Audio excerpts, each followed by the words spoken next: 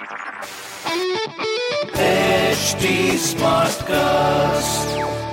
You are listening to a Mint production brought to you by HT Smartcast.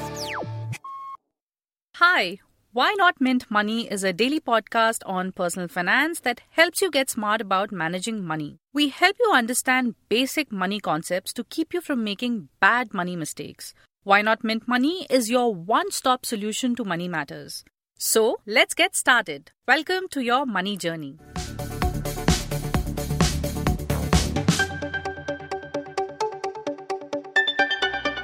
Power Grid Corporation of India Limited on Thursday launched the public offer of the first infrastructure investment trust ever by an PSU. At an issue price of Rs 100, the company is aiming to raise around 7,735 crore. Hi, I'm Avinav Kaul from Mint's Personal Finance team, and in this episode of Why Not Mint Money, we'll tell you how these income-generating infrastructure assets work, what yields they give, and how they are taxed. An InvIT is a collective investment scheme, similar to a mutual fund, which allows direct investment from individual and institutional investors in infrastructure projects to earn a small portion of the income as return.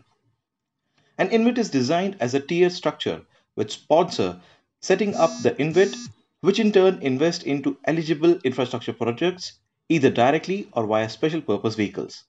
The sponsor needs to hold a minimum of 15% of the units issued by the InvIT. Globally, these instruments are positioned as high dividend paying investments suitable for investors looking for long-term, stable cash flow with moderate capital appreciation. In terms of returns, an InvIT has to distribute 90% of its total net cash flow to its investors. It means that investors can generate steady earnings throughout the course of investment. Additionally, investors also receive dividend income on their investment in the case the InvITs have surplus cash flows. Power Sector Infrastructure Investment Trust IndiGrid earlier this week had launched Rs 1,000 crore non-convertible debenture.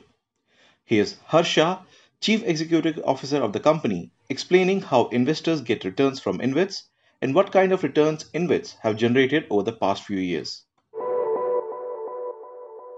Mr. Shah, what is the long-term outlook of InvITs? Investors should consider total returns from InvITs, which includes the stable distribution yield that is forecasted and delivered by InvITs, as well as a part of the capital appreciation that may happen on account of the growth prospects as well as other macroeconomic points. For example, I can refer for IndiGrid, the total return that is delivered since listing is in the range of 88%, and majority of that has been delivered in form of quarterly distribution, which results into a very stable return generation over a period of time. Considering that InvITs operate stable operating asset, the predictable distribution which happens over a period of life of the asset provides a very good visibility of the distribution income that the investors will earn out of such plan. Lastly, how is dividend income taxed in InvITs? I'm very positive about the outlook of InvITs in the longer run in India. Since its inception in 2017 till now, there has been 7 InvITs and 3 REITs till date, with an assets under management of about 2 lakh crores. With such a successful track record in place, we believe that there is a huge potential of different asset classes like renewables, railways, hospital, colleges, pipelines to be owned as InvITs and REITs. The government itself has also chosen InvITs as a platform to monetize its key assets. Considering the India's requirement of over 111 lakh crores in the next 5 years for infrastructure, we believe InvITs and REITs will play a very crucial role in enabling the capital, both domestic capital as well as foreign capital, to ensure that this capital is available for growth in India. Well, I would request the audience to consult a tax expert, as different kinds and types of investors are taxed differently. InvITs distribute the income in 3 buckets: interest, capital repayment, and dividend. And all of them are taxed separately. For example, interest is taxed at a marginal rate.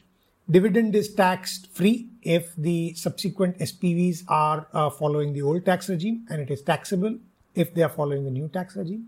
And capital repayment is not taxed.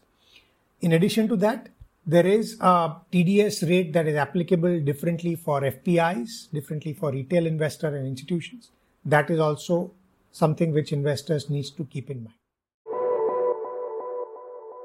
Meanwhile, insurance regulator IRDAI had recently allowed insurers to invest in debt securities issued by InvITs. The move is expected to improve the overall yield of the portfolios held by the firms while providing more long-term funding to the real estate sector. While most analysts are bullish on the prospects of the infrastructure investment trusts, financial advisors say that despite being AAA rated, retail investors should exercise caution while investing in these instruments. As these companies belong to the infrastructure sector, they might face regulatory hurdles. That's it for now. Thanks for tuning in.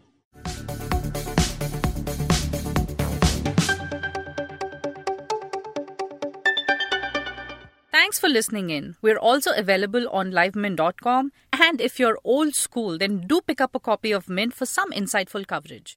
If you have any questions you want us to address, do reach us out at HT Smartcast. We are present on Twitter, Facebook, and Insta. And if you want to connect over email, write into us at mintmoney@livemint.com. Until next time, it's bye-bye.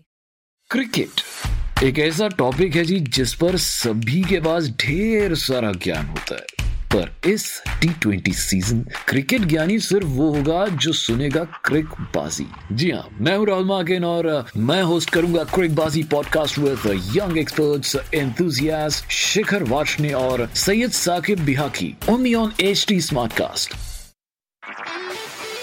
This was a Mint production brought to you by HT Smartcast. HT Smartcast.